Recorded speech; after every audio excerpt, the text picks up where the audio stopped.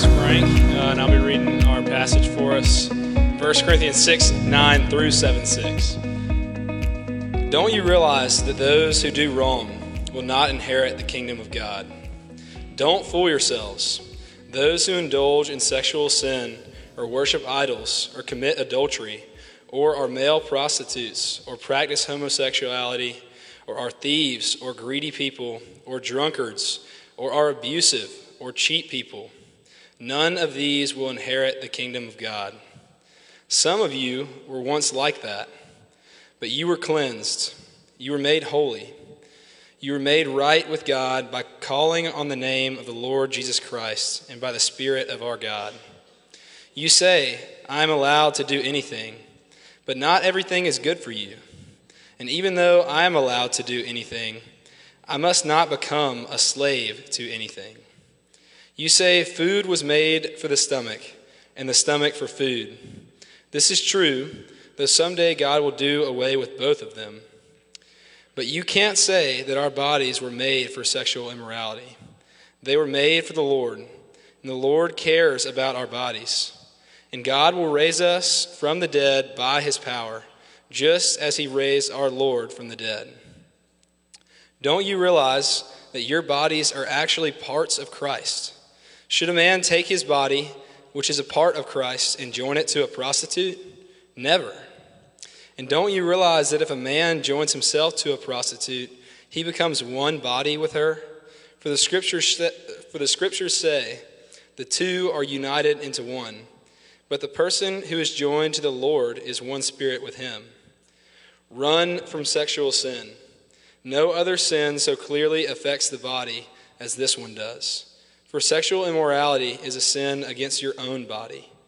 Don't you realize that your body is a temple of the Holy Spirit who lives in you and was given to you by God? You do not belong to yourself, for God bought you with a high price, so you must honor God with your body. Now, regarding the questions you asked in your letter, yes, it is good to abstain from sexual relations. But because there is so much sexual immorality, each man should have his own wife, and each woman should have her own husband. The husband should fulfill his wife's sexual needs, and the wife should fulfill her husband's needs.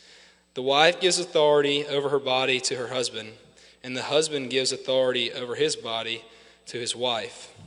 Do not deprive each other of sexual relations, unless you both agree to refrain from sexual intimacy for a limited time so you can give yourselves more completely to prayer.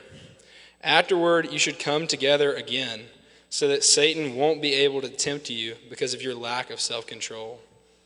I say this as a concession, not as a command, but I wish everyone were single, just as I am. Yet each person has a special gift from God, of one kind or another. This is the word of the Lord. Three things we're going to see in that long, involved passage that Frank read from 1 Corinthians 6. God is for the sexually broken, God is for good sex, and God is better than sex. There's one last thing I want to say before we start this, and I should have said it 2 weeks ago. What we do here on Wednesday nights, this is a sermon. And what a sermon really is, what's unique to this genre, this is how God speaks through his Spirit, through his word, to plant faith in your heart or to kindle faith in your heart, to fan it into flame, to grow you and nourish you. That's what happens in a sermon. We open his word, and his Spirit uses it in our lives and in our hearts. But it's a monologue, and we don't have a Q&A time.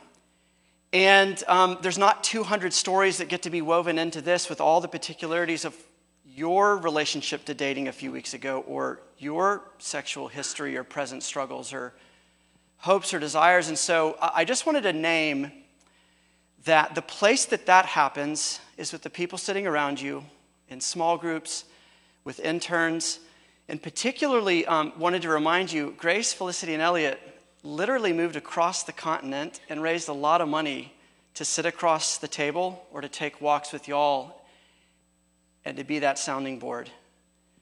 to be that wise older voice that can hear your story and maybe speak a little bit of wisdom or hope or prayer back into it. And so you're going to need someone to wade through the devilish details of a topic like this.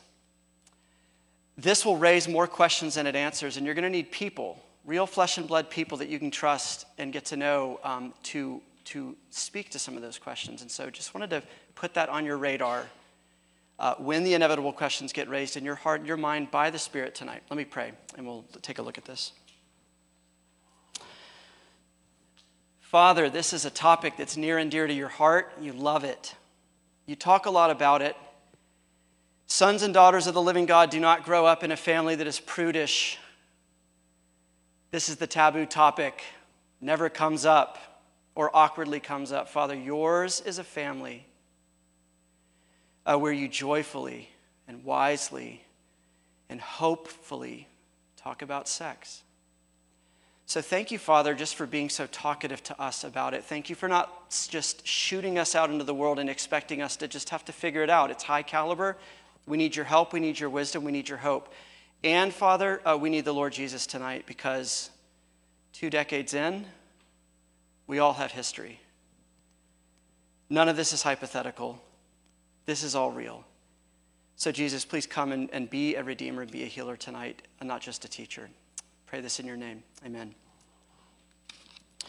Okay, this week I came across a quote from Helen Keller that I'd never come across before. You should know who Helen Keller is. If you're the odd person out and you don't, she was born in the last century without vision, without hearing. A pretty famous lady, who's written a lot. But I came across a quote that I found pretty remarkable, and I'm going to read it to you. And when I do, I want you to imagine what these experiences must have been like for her to live. She said, "I, who cannot see, find hundreds of things to interest me through mere touch. I feel the delicate symmetry of a leaf. I pass my hands lovingly over the smooth skin of a silver birch or a rough, shaggy bark of a pine. I feel the velvety texture of a flower, and something of the miracle of nature is revealed to me.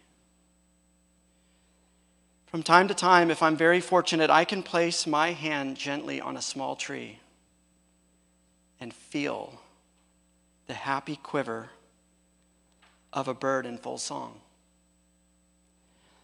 At times, my heart cries out, longing to see these things. But if I can get so much pleasure in mere touch, how much more beauty must be revealed by sight?" If you closed your eyes or imagined that, this woman talking about what she can sense and even imagine or feel by cupping the trunk of a little tree and feeling the vibrations of a bird in song. She cannot hear that song, but she can feel that song. She can't see any of this, but she can feel it. She can sense it. And it's remarkable how much she has picked up about a world around her that she cannot hear and cannot see. But she also realizes, she knows there's so much more out there that she can't perceive, she can't see. And that's why she said, "Sometimes my heart cries out, I long to see what I can vaguely sense. I want to see it with clarity. How much more beauty would be revealed if I could see what I can sense?" Now, the reason that stood out to me is that, I think, is a beautiful description of your relationship, mine too, with sex and even our own sexuality. We can sense and feel whether you would say you're someone with sexual experience or a sexual pastor. You have none of that. We feel and have sensed so much, and yet we can still seem like we see, like we're blind. We don't see with clarity. We don't even really know, what is this that I'm looking at? What is this for? What's this supposed to be like? So we can feel its power but not really understand it or see it with clarity. We feel it every day. but we might not even really know what it is we're feeling. So we're going to dig through this passage in a minute, piece by piece. I know it's crammed in there, and it's a lot, and it's not in language that you and I use very much. But before we do, I wanted to point something out, that Paul, who's the writer here, the Apostle Paul, he's talking to these baby Christians in a Greek town called Corinth. He's talking to them the way you would talk to people who feel but can't see. They have a vague sense. They felt 100 things through their senses, but they have not yet really seen with clarity. Listen to what I'm talking about. Verse 9, he says twice, "Don't y'all realize?" In other words, can't you see? He says right after that, "Don't be fooled." Verse 15, he says it again. He says, as it were, essentially says, don't you realize that Jesus' name is written on the bottom of your foot the way Andy's name was written on the bottom of Woody's foot? Because Woody belonged to Andy and was precious to Andy. He said, can't you see that? Don't you get that? It says in verse 16, don't you realize that God has made sexual intimacy or even made nakedness as glue for souls to be bound together inseparably? Don't you realize that, he says to the Corinthians? Can't you see? He says in verse 19, don't you realize you're not Motel 6? You're the Notre Dame Cathedral. You're brilliant. You're beautiful. You're sacred. You're majestic.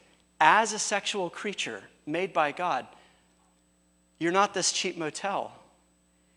And he says, can't you see? Don't you get it? He says, don't you know that God himself has listed you as his primary residence?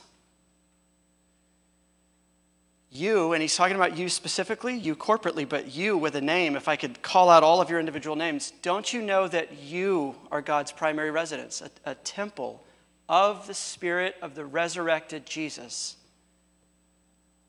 He's the VIP guest who has come and is never leaving.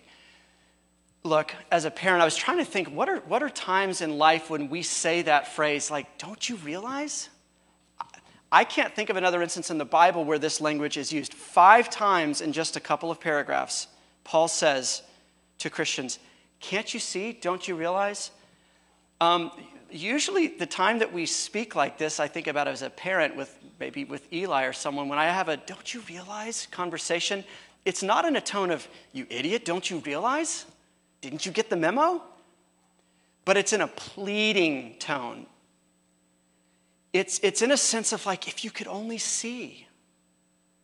Like Helen Keller's friend. Patiently, compassionately saying to her, oh, if you could only see what it is you sense, what you feel. Those conversations with my kids is sometimes, Eli, don't you know what big brothers are for?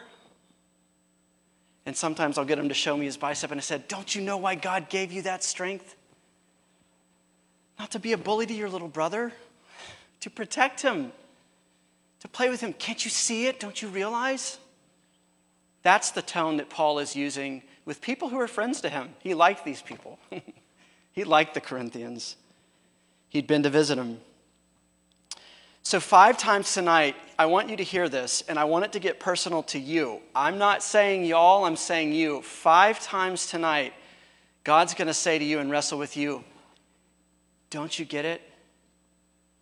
Can't you see what I made you for?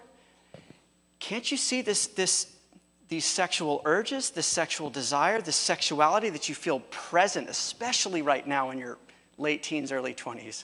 Off the charts right now. Can't you see what it's for? Don't you know why I made it?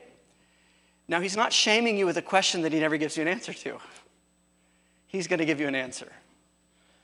Praise God. He's saying to us, I know you feel 100 things about sex, many good, some bad, some full of pain, but I want you to stop settling for just feeling and connecting the dots, just kind of in the dark, like Helen Keller might, just kind of putting the Mr. Potato Head pieces on there, wondering how it goes together. But he's going to say, this is how it goes together. This is how this fits together. I want you to see it for what it really is, and I want you to see you for who you really are. Made this way, made sexual, made with this capacity. If you see, so he's asked you a question, don't you realize, can't you see? And he's asking you as an individual, and me as an individual, if you see, if you look, and you see what he's showing you, it will be breathtaking. If it seems like sex is otherworldly from another place, from another world, it's because it is. If it seems, whether from experience that's left you with bad memories of it, or whether it's something that you imagine in the future, if it seems miraculous, it's because it is. If it seems like a little burst of the supernatural in the natural, it's because it is. Which is to say that sex is saturated with significance, which already is the antithesis of what you have been discipled to believe since you were a little itty-bitty kid. Almost every song, every movie, every series, every show that we've ever watched says sex is casual, it's just for fun. Have at it, just be safe about it and be responsible. And be on your best behavior, make sure there's mutual consent. That's the storyline that we've seen tens of thousands of times by the time you hit your 20s. It's background noise at this point. We don't even hear it as unique anymore. It's just the way it is. Which means there's a lot on the line here too. Scripture keeps ratcheting up the significance and the power of sex, even as culture keeps bringing it down and saying, it's not that powerful, it's not that meaningful, it's not that significant, but it's really fun. Just be careful with it. Scripture does the opposite. God says it's a taste of heaven on earth, but when it's ripped out of the context heaven gave this gift, it becomes a taste of hell on earth. It's a little taste of heaven on earth, but when it's ripped out of the context that heaven intended it for, it becomes a little taste of hell on earth. The opposite of what it was intended to be. And it's another reason God our Father speaks so much about this, is because he loves you. And he cares about what your life is actually like. So we see all these elements of what we've already said present in this passage, which is really most of 1 Corinthians 6 in the first part of 7. We see the brilliance of sex. We see the brokenness of sex. We see a lot of confusion among Christians about sex. All of that is present. But we got to start where Paul starts. We got to start where he starts. And where he starts is by sorting out one important thing at the very beginning of this passage. And here's what he starts this whole conversation with. It's a stark reminder that the kingdom of God is for saints, not for sinners. I said that right. I didn't accidentally flip my words, but you got to listen to how Paul plays this out. And I'm not making that up. Paul said it. Verse 9 and 10. Follow along with me. Paul says, don't you realize that those who do wrong will not inherit the kingdom of God? Then he bookends it with the end of verse 10. None of these people will inherit the kingdom of God. Well, who are the people who won't inherit the kingdom of God? Look in the middle of the sandwich. He says, those who indulge in sexual sin, those who worship idols, commit adultery, male prostitutes, those who practice homosexuality are thieves, greedy, drunkards, abusive, cheats. None of these people. He says, don't fool yourself. None of those people will inherit the kingdom of God. It was passages like this. This was the reason I didn't read my Bible and didn't want to read my Bible in my college years, because stuff like this is in the Bible. And I didn't know what to do with it. It was scary and it was unsettling. And so I just closed it and left it on the shelf and tried not to think about it. But if we keep reading through verse 11, praise God, that paragraph doesn't stop there. Verse 11, Paul tells these new little baby Corinthian Christians, some of you were once like that. The others, he said, some of you were once like that. All the others were like something else he didn't list. Some other kind of person who wouldn't inherit the kingdom of heaven. So in other words, they're all in the same basket with us, dead in their sins, rebels to God, lovers of pleasure instead of lovers of the God whose right hand holds pleasures forevermore. People who have cosmically settled for the lower option. Paul is kind of leveling the playing field here for them, and God is doing that for us too. And he's saying they are like us. They're the same kind of sinners as you and I. They're the same kind of stuck. They're the same kind of holders of secrets, the same kind of holders of shame. They have the same seared consciences. Some of them have consciences so numb they don't register pain anymore. They're the same kind of confused. And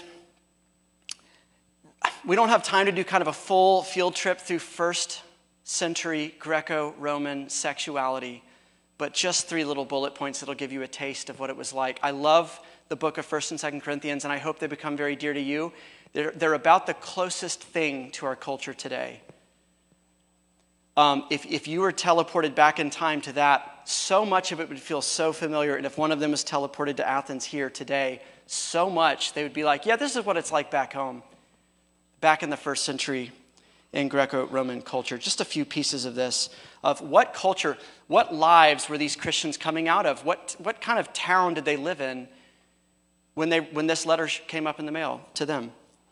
In terms of prostitution, which Paul mentions in verse 9, and he mentions it in verse 16 a couple of times. Why does he mention that? Because it was common practice, socially acceptable, both for men to go to them and for women to go to them. It wasn't even really considered adultery. If you were married and you needed to kind of like keep that sex drive in check, or husband or wife was gone on a business trip for a little while, in the 4th century, there were 45 brothels just in the city of Rome. That is reaching a saturation level of like bars in Athens, Georgia. 45 brothels in one city. Talk about the demand for prostitution in the Greco-Roman world. Pederasty, I don't know if you've ever heard of that term, but it describes a sexual relationship between adult men and boys. That was socially acceptable as a way for men to deal with their sex drive, their sexual urges. Nobody looked down at that. That was normal. That was a healthy practice. At least for the men, it was seen. Masturbation is not something that was really present in the historical record nearly as much. And the reason why is that's what you asked your slave or your house servant to do for you. And 10% of the population was in some kind of bond service or slavery at the time. So I just want you to ask yourself, sex that's described here in God's design, which is self-sacrifice and self-giving, and is an act of mutual weakness between two people who are trusting each other, look at what it had become. Look at the water that these people had been swimming in. Look at the habits that they'd been formed by. Look at their practices, not just past, but present. Paul's talking about some of these things that they're doing on the day he wrote the letter arrived in the mail.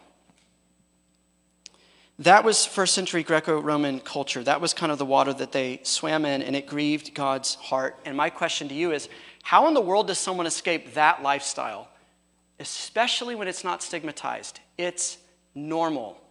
It's even encouraged. What happens that would ever catapult you out of that? There's no stigma of like, I want to clean up my life and kind of stop abusing and using people this way. Nobody was saying that. So what catapulted you out of that? What accounted for this comment of such were some of you? Keep reading through verse 11. But he says, there was this massive, explosive disruption in this slavish, addictive, deadly status quo. And God did through Jesus Christ what they could not do and would not do with their willpower and their wisdom. And it is the same in every generation since. How do you escape that lifestyle? How do we escape our sexual past and our present, those habits, those addictions, those enslaved patterns, those dark habits that you've never told anybody about, those thoughts you've never told anybody about? How does one get out of that? Can you think your way out of it? Can you practice your way out of it? Can you read enough books to get out of that? We know better by now. It's a beast. Paul says it enslaves us. The dark side of sex, the distorted side of sex. How does one get out of that? Only by God doing the same thing in you that he gladly did in our friends from Corinth. When there is this explosive disruption of a slavish, addictive, deadly status quo in your own life, where God does through Jesus Christ what you and I wouldn't do and couldn't do through our own willpower and wisdom. That's the only way to get to the point of where these people are on the day that Paul's letter arrives with them. Paul says this kind of thing everywhere. Romans 6:23 is another place he talks about this, and he says the wages of sin is death. In other words, these people, don't be fooled, don't inherit the kingdom of heaven in this state, in this unrepentant, hard-hearted, give God the stiff arm, dead, addicted kind of state. But the free gift of God, not the result of better willpower, not when God is impressed by how devoted you are or how sorry you and I were, but the free gift of God through Jesus Christ is eternal life. And that's not eternal life that begins one day when you die, but it's eternal life that invades your present life and begins on day one. Life and freedom. So I want you to hear that. Paul started by saying, who inherits the kingdom of heaven? Saints, not sinners. How does one become a saint? By a life well lived? By moderation with alcohol? By not ever making a sexual mistake or having a dark sexual desire? One becomes a saint because God in his mercy resurrects you in your slavery, in your misery, and in your death. He did it to me. He's done it to many, many of you.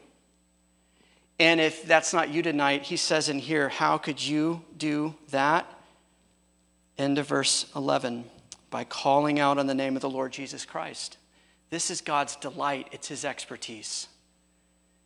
Complete, whole-personed renewal. And I want to just drive home this point before we get into the practicals of this. Has he really finished this work in you if you know him? Has he really dealt decisively with that part of you? That this is the way you used to be, such were some of you. Has he really dealt with that, or is that still very much alive inside of you and in your life and in your story?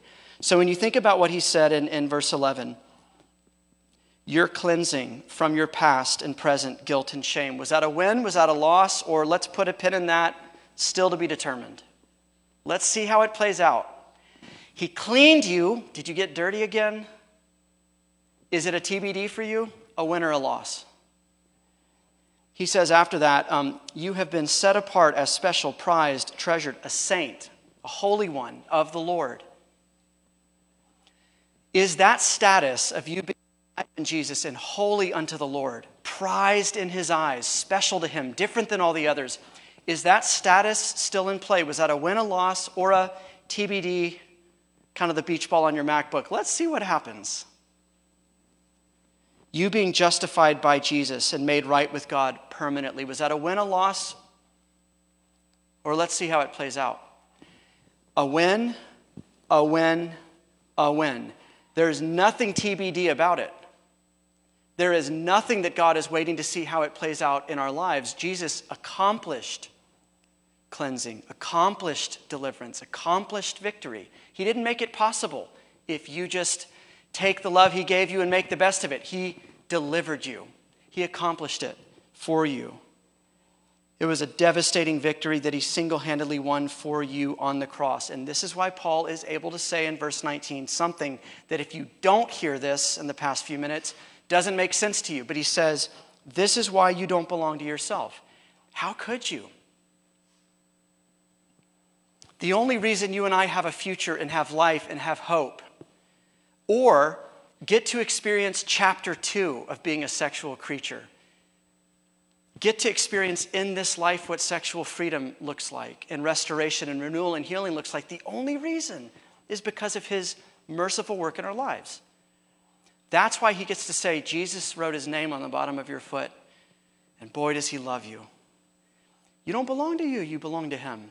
And that's really the basis of the entire ethic, the entire pattern of gospel sexuality is someone's name is written on you.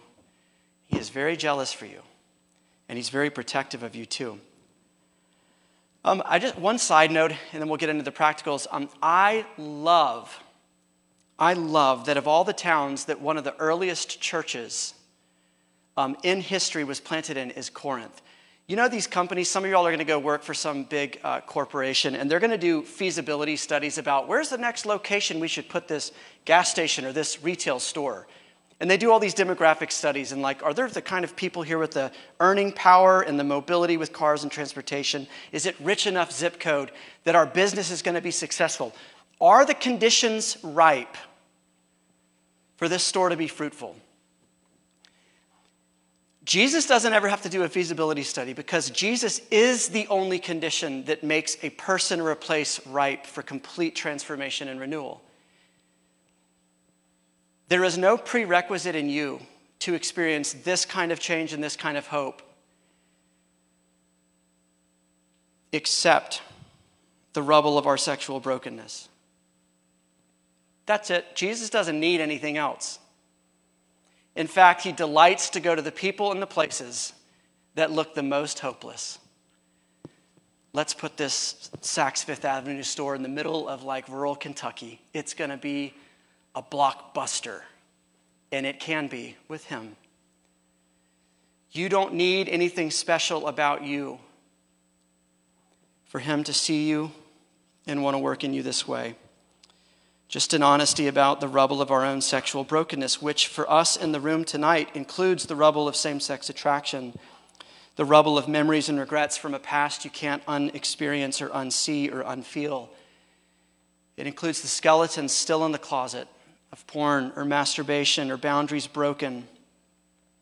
It includes the victimization of other people's sexual carelessness with you and all the unnamed stuff that I didn't name. That's who's in the room tonight, from the guy on the stage to everyone in the seats. And that's who this hope comes from. We are the saints of God, and such were some of us, but not anymore. Really quickly, does it mean in verse 11 when Paul says, and some of you were like that, does it mean this night and day difference where none of those descriptors fit anymore? They're immune from temptation. They're not experiencing any of these desires. If you think that's the case, why is there the rest of 1 Corinthians 6 and 7? Why does he keep saying, but don't you realize? Don't you see? I mean, it's some pretty high caliber stuff. He's like, don't you realize going to the brothel and being with the male prostitute is not a great thing to do when Jesus' name is written on the bottom of your foot? Why is he having to say that stuff if overnight all the temptations are gone, the desires are gone? Jesus says our status is new and our future is new and our hope is new and our freedom is new. But the world is not new yet, and it's still filled with all of those temptations and triggers. And that's why there's a rest of this chapter. So I hope you have seen the most important part. My prayer today has been, if you don't get anything else from tonight, it's been the past 15 minutes, not the next 15 minutes.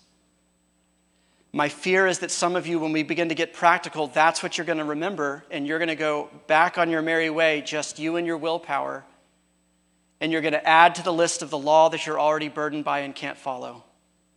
And you're going to be exhausted, and you're going to begin to resent God, and you're going to think that sex is bad and that God thinks it's bad. And if he's for me, why do I feel this way? That's my fear. Gospel is the only road to freedom and hope and restoration. The work of Jesus in you and on your behalf. Only then, when that, don't you realize, you've begun to see that, don't you realize, can we talk about any of the other don't you realizes? So, let's look at those other don't you realizes. We'll see how God is for good sex and how he's better than sex briefly, quickly. He is for good sex and he's very protective of it. But there's a few distortions that were present in Corinth and are present today too. There's overlap between then and now. One of the big pieces of overlap between then and now is this idea that's in the water, in the air. We probably all believe it, whether you grew up in the church or not. And it's this: sex is just a biological appetite. Satisfy it. It's a casual, natural appetite, just like any other. There's two sayings of the day. These would have been cliches of that day, kind of like today, love is love. And like any cliche, no one really knows what it means because no one really thinks about it. We hear the cliche, sometimes it rhymes, and we're like, oh, it sounds good, and we repeat it. But then someone says, what does that mean? And we're like, I don't know what that means. And those cliches of their day were things like, I can do anything I want. And then this one about food, which I'll talk about in a second. But this first one was this permissive, casual idea that sex, it's just not that big of a deal. It's still present today. But if we use a gift of God in a way that it was not intended to be used, especially if it's a powerful gift and an elevated gift, a significant gift, there's a lot of room for danger. There's a saying, the higher the elevation, the greater the risk of a fall, or the greater the danger of a fall. And like I said earlier, Scripture sends sex to the top of the ladder in terms of significance and power. And so if anything that it's not casual. It also means that we can't have a permissive, casual attitude or tolerance for sexual immorality or those dark, self-serving desires that are in our heart and in our heads. Those aren't thoughts that can be tolerated. So if you ask yourself, when those thoughts, desires, lusts, whatever you want to call them, come into your head or into your heart, do you tolerate them as a welcome guest or violently fight them out as an intruder? What would you do in your own house this weekend if some random person shows up? That first instinct, because you're protective of your physical body, is to get them out of the house, not to just sit there and let them chill and be like, let's see where this goes. But to get them out of the house. And the reason Scripture calls us to that kind of action and not passivity with these things, not an attitude of tolerance, but an attitude of get this out of here, is because of its power. Verse 12, the second half, verse 18, Paul says one of the lies that we believe in sexual sin or in sexual immorality is that we're in the driver's seat and sex is in the back seat and we're making the decisions. And Paul says, no, it's the other way around. It's in the driver's seat and we're tied up in the trunk. We're not the master, we're the victim. And he says to be careful for that reason. This is also why he says in verse 18, run from sexual sin or flee from sexual immorality in your translation, if you see that. I don't know if you have ever seen videos or know the name Jocko, but he is a former Navy SEAL team leader, and he looks exactly like what you think a Navy SEAL named Jocko would look like. Just barrel-chested, chiseled jaw, looks like he could kill you just by looking at you. He said something one time in an interview that I found fascinating because it's so counterintuitive. And he said, the world's most elite fighting force spends most of its training learning how to avoid fights, not win fights.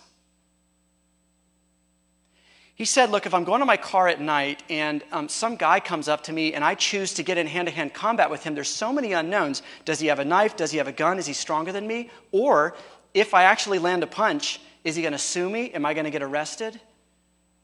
He said there are so many chaotic unknowns in hand-to-hand combat. We train on how to avoid the fight, whether that's kind of a preemptive strike or how to run. The world's best fighters are the best because they know how to get away from a fight. It is foolish for us to think that we're going to win battles in the heat of the moment, in that hand-to-hand combat moment. A lot of the battles against sexual immorality start when that thought is in embryonic form and we begin to dehumanize a person and use them and objectify them for our own pleasure. We could care less about what their story's like, what their life is like, what their personality's like. All we need is a body and a few body parts to imagine. That's the moment when the battle starts. The battle starts on the way back to his house or to her house after your date. And nobody's home and you're like, I could go in. That's when the battle is fought. By the time you're already in the house or things progress, good luck. The Bible's ethic is find a way to never be in that situation, not exert superhuman strength in the situation. Flee sexual immorality, he says. There's this other cliche of the day that was going on then, and it's present now too. He says food was made for the stomach and the stomach for food. In other words, if you're hungry, eat. It's an appetite. If you're tired, sleep. It's an appetite. And if you want to have sex, hook up, masturbate, look at porn, fantasize. It's an appetite. It's biological. It's part of our body. And it's healthy to kind of ventilate that. Because if you don't, it's going to build up and worse things are going to happen, the thinking goes. But Paul doesn't accept that line of thinking. It wasn't true then and it's not true now. Sex is not just another appetite like hunger or like sleep or like water. It stands in a class of its own. You can't go without food, water, sleep. You can go without sex.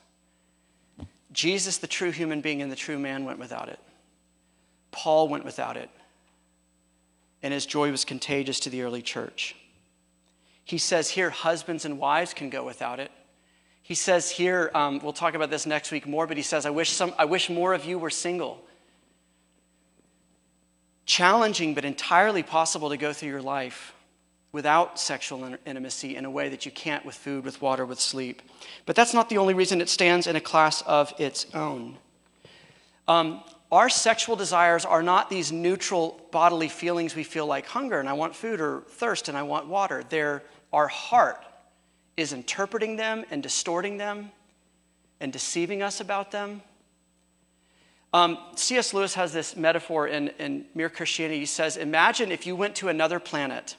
It's not this quote. This will be coming up in just a second. But he said, imagine you go to another planet and you're walking around and you realize, man, on this planet, people like pay to watch other people eat like a mutton chop, like a piece of lamb. And all the glossy magazines in the checkout counter are just food. And they're like, oh, it's so decadent and sensual.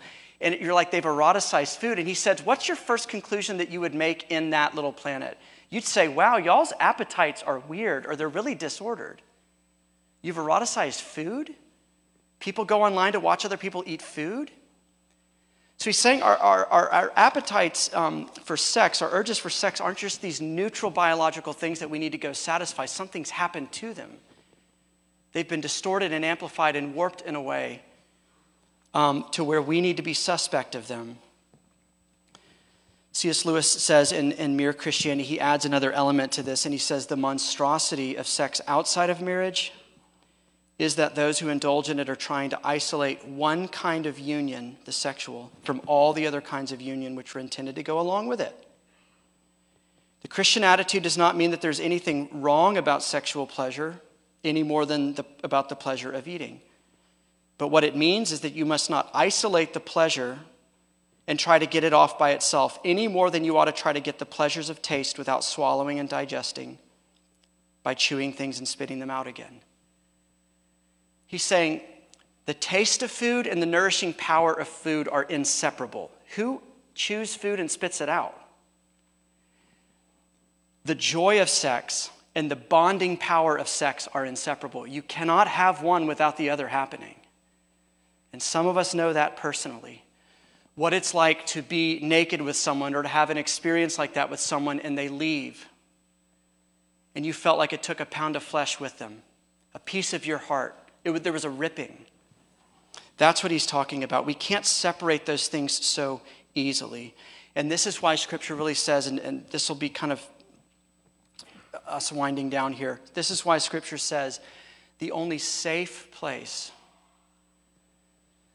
for future sex for single people who are going to end up married if you do, the only safe, healthy, God-honoring context for nakedness, for sexual expression is inside of a covenant where somebody has said, I have literally, not romantically, not sentimentally, I have literally given you my everything. I am literally never leaving. I have literally bound myself to you. I have nothing left to give you. Paul says even here, husbands, give over authority of your body to your wife. Wives, give over authority of your body to your husbands. This is not sex as me using you to get pleasure, me using you to get off, me using you to be happy. It's me giving myself to you and you giving yourself to me. And both of us wake up the next morning and know we have the rest of our lives to be together and to grow together and to love each other this way. That's when sex is beautiful. That's when sex and nakedness lead to flourishing. Outside of that, they lead to the opposite: mistrust, broken hearts, hiding and lying and shame. Why? There's two authors will end with these quotes. He says, to say physically that I'm giving myself to you while emotionally and spiritually holding back from covenanted commitment is in fact to live a lie, a split in the personality which is ultimately stressful and destructive. He's saying, expecting to be closer together and more bound together, we experience more distance or more cynicism or a deeper sense of insecurity in the relationship. Mike Mason, in a book called The Mystery of Marriage, adds to it, and he says, to be naked with another person is a sort of picture or demonstration of perfect honesty, perfect trust, perfect giving and commitment. And if the heart is not naked along with the body, then the whole action becomes a lie and a mockery. As a gesture symbolic of perfect trust and surrender, it requires a setting or a structure of perfect surrender in which to take place. Friends, the reason why sex is so important to God and so glorifying to God and impressive to God inside that safe structure of a covenanted relationship and in a marriage is it doesn't just help that husband and that wife know more about what God's love for them is like. It helps the whole world know what God's love for us is like. He is not a one-night stand God who's into you last month but not this month, who is always trying to find a way to weasel out of his commitments to you. He's not a God who flatters you and tells you what you want to hear. He's not a God who uses you and spits you out for his own personal pleasure, but he is literally the God who has nothing left to give you because he's given it all. He is literally the God who has committed himself to you in a covenant forever. He is literally the only one that you can experience this kind of nakedness and vulnerability and trust and security with. And he is our hope for the sexually broken, those of us with a sexual past, those of us with a sexual present, and those of us with an uncertain future. He is our hope. Let's pray. Jesus, I'll ask you one more time to do what I prayed earlier, is make the gospel the most memorable part of this, the good news that you do not watch us wither in a past we can't undo, in present desires we don't know what to do with, but you move towards us and you heal us and you renew us. And thank you that our best days are ahead of us in terms of intimacy and vulnerability and nakedness and trust. Thank you. I pray this in your name.